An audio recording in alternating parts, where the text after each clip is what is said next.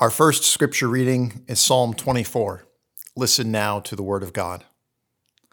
The earth is the Lord's, and the fullness thereof, the world and all those who dwell in it. For he has founded it upon the seas and established it upon the rivers.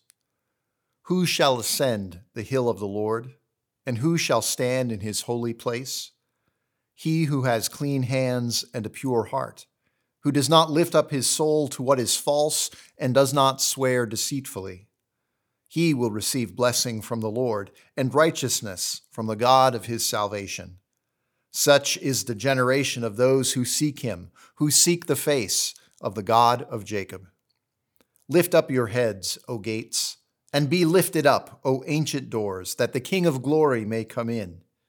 Who is this King of glory? The Lord, strong and mighty, the Lord mighty in battle. Lift up your heads, O gates, and lift them up, O ancient doors, that the King of glory may come in. Who is this King of glory? The Lord of hosts.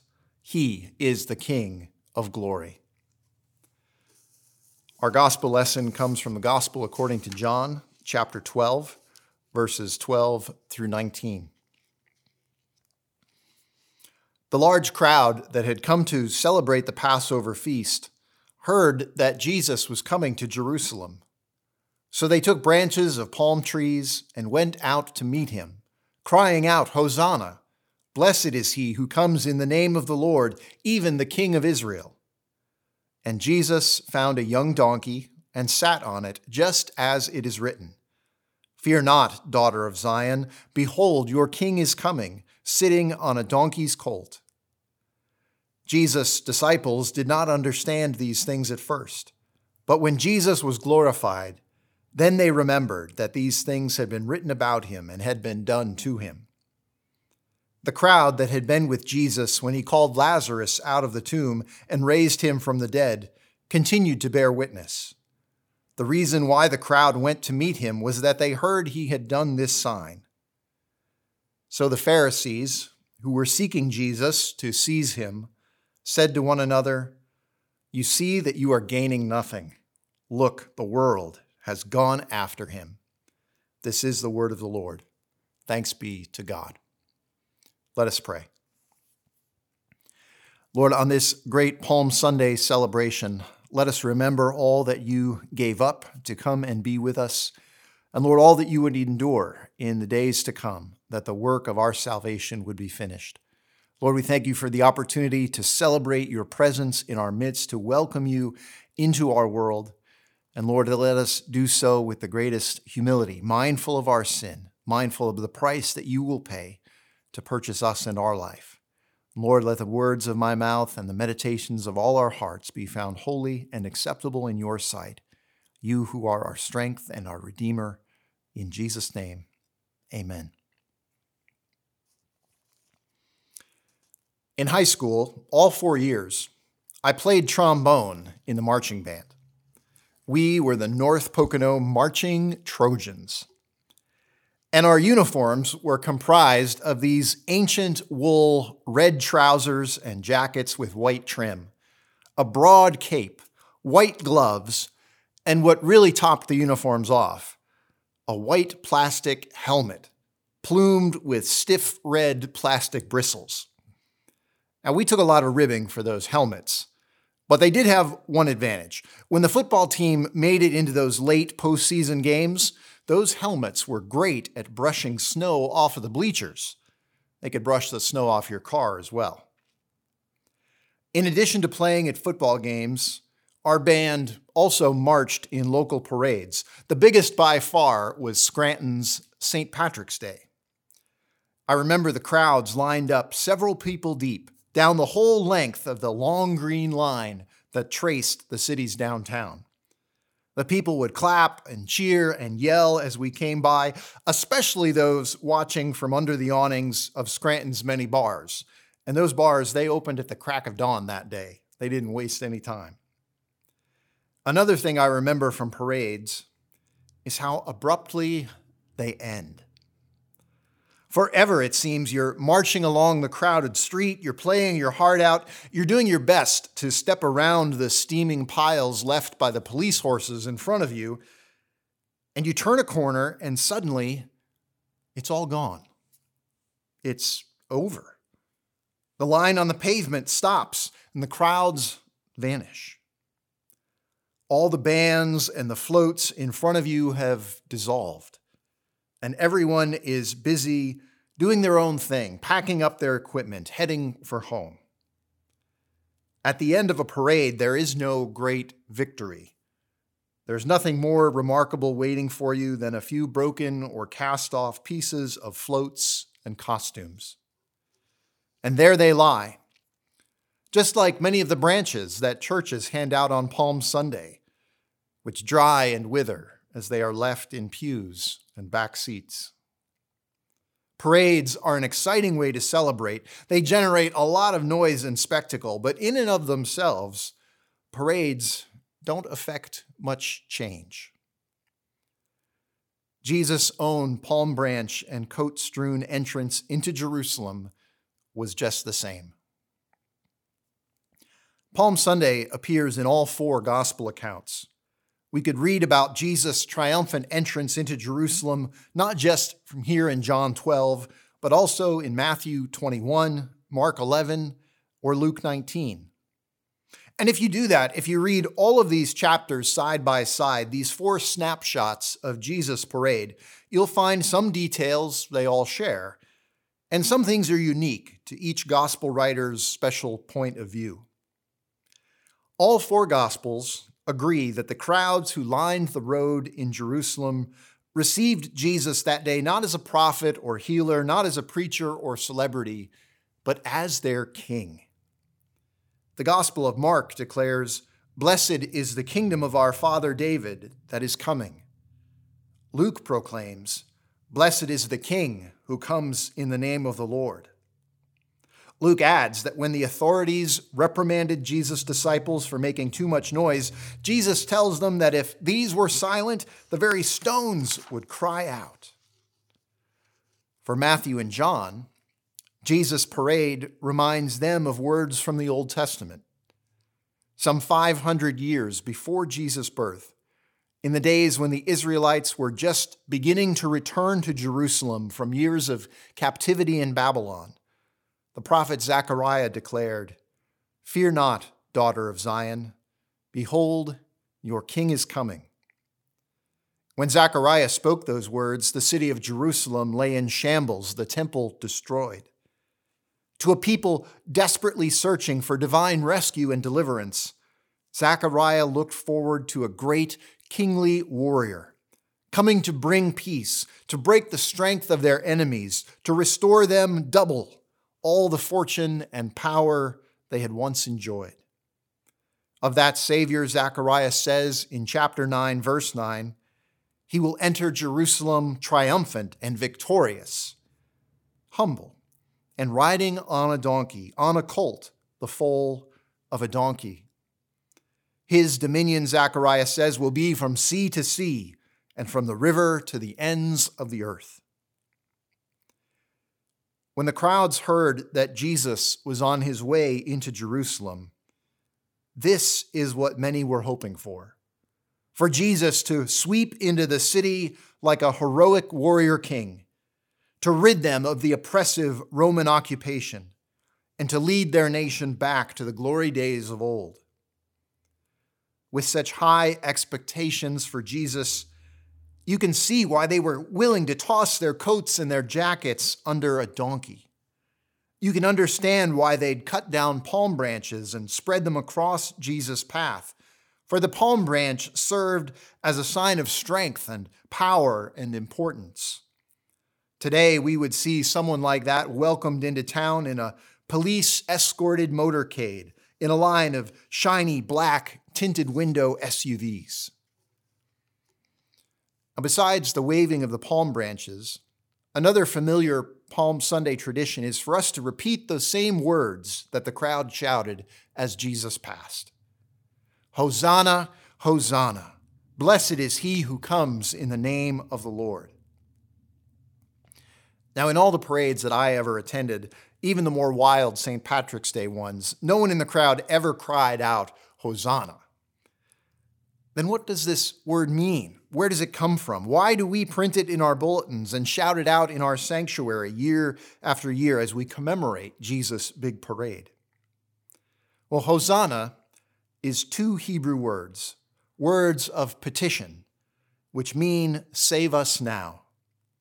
And the most familiar usage of these words appears in Psalm 118, verses 25 and 26. The English Standard Version translates it like this: "Save us, we pray, O Lord. O Lord, we pray, give us success. Blessed is he who comes in the name of the Lord. We bless you from the house of the Lord." In our day and time, Hosanna is like saying, "God, help us."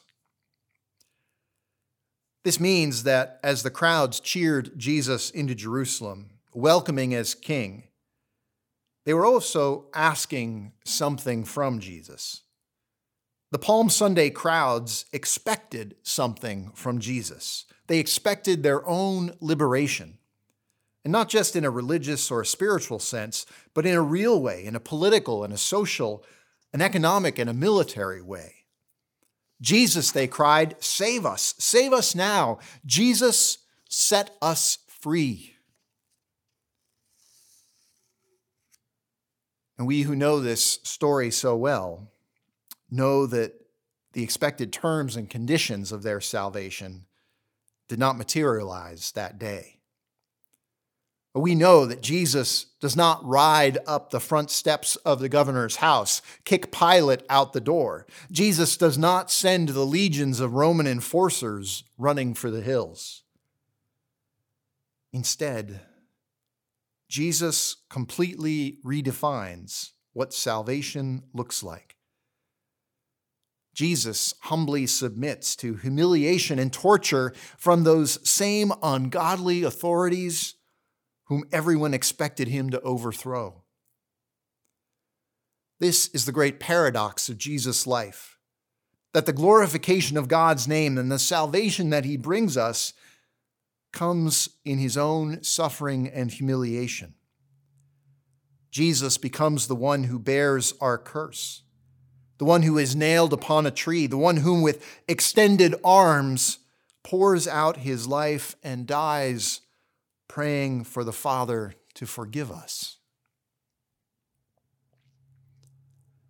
The crowds who yelled Hosanna to Jesus, asking for salvation, they would receive it, but in a way they could never imagine.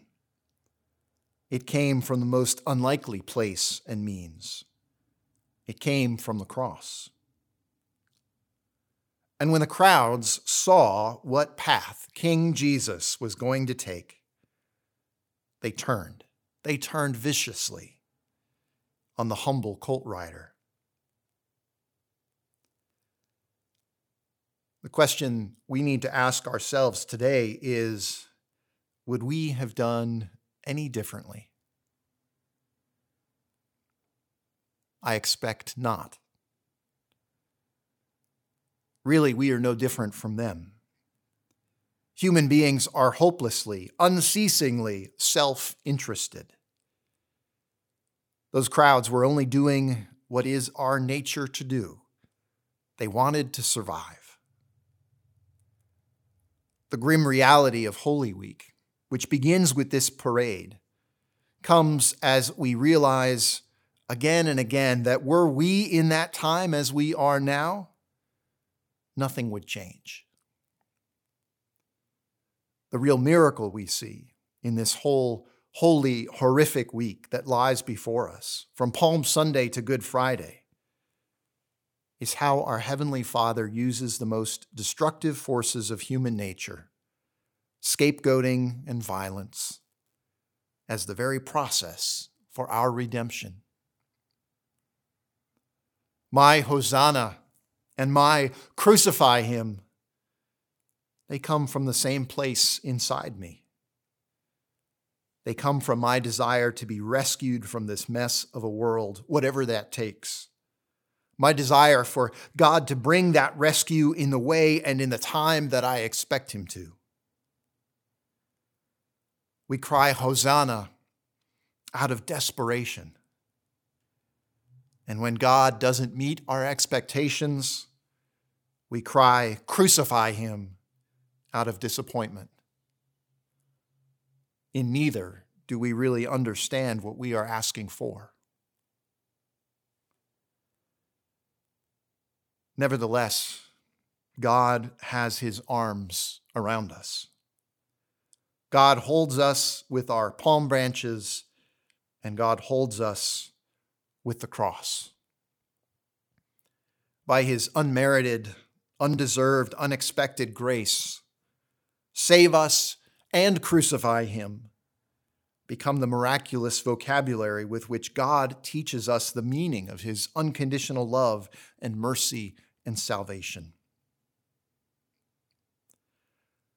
Luke tells us that Jesus ends his parade by coming near to Jerusalem and by weeping over it, saying, "Would that even today you knew the things that make for peace, but now they are hid from your eyes." Likewise, in the verses that follow in John, Jesus replies to Andrew and Philip and a Greek tourist's request to see him in a dark and baffling way. Jesus says, "A kernel of wheat must be planted in the soil. Unless it dies, it will be alone, a single seed. But its death will produce many new kernels, a plentiful harvest of new lives." At the end of this great celebratory parade, Jesus has much more to do than revel in his hero's welcome. Jesus knows that the Father wills him to bear more than just honors and titles.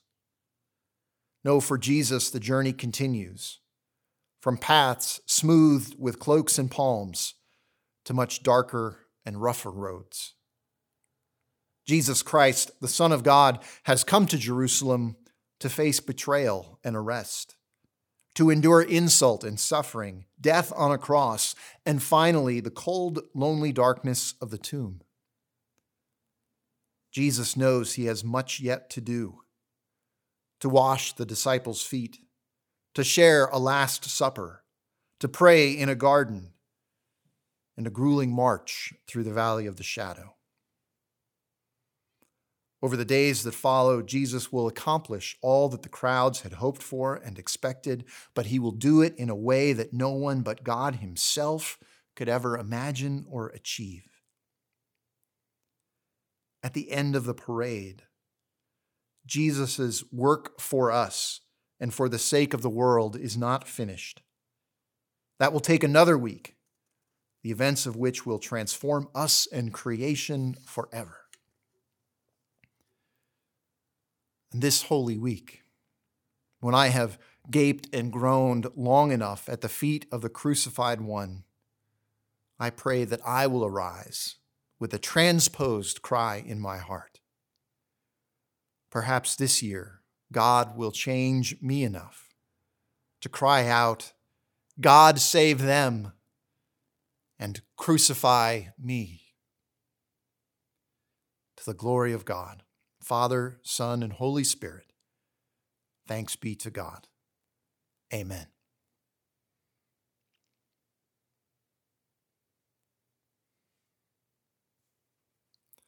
Let us pray.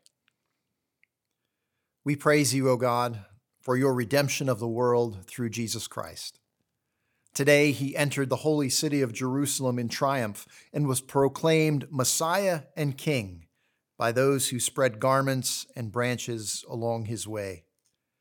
Let us who wave these branches as signs of his victory carry them as we follow on his way to the cross, that dying and rising with him, we may enter into your kingdom through Jesus Christ, who lives and reigns with you in the Holy Spirit, now and forever. We remember this day that our Redeemer suffered death and was buried and rose again for our sake. With love, let us adore him, aware of our needs. Christ, our teacher, for us you were obedient, even to death. Teach us to obey God's will in all things. Christ, our life, by dying on the cross, you destroyed the power of evil and death. Enable us to die with you and to rise with you in glory. Christ, our strength, you were despised and humiliated as a condemned criminal. Teach us the humility by which you saved the world. Christ, our salvation, you gave your life out of love for us. Help us to love one another. Christ, our Savior, on the cross you embraced all time with your outstretched arms. Gather all the scattered children of God into your realm. Jesus, Lamb of God, have mercy on us. Jesus, bearer of our sins, have mercy on us. Jesus, Redeemer of the world, grant us peace.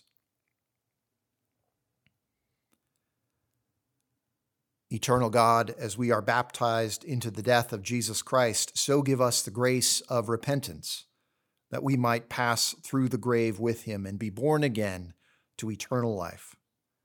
For he is the one who was crucified, dead, and buried, and rose again for us, Jesus our Savior. Amen.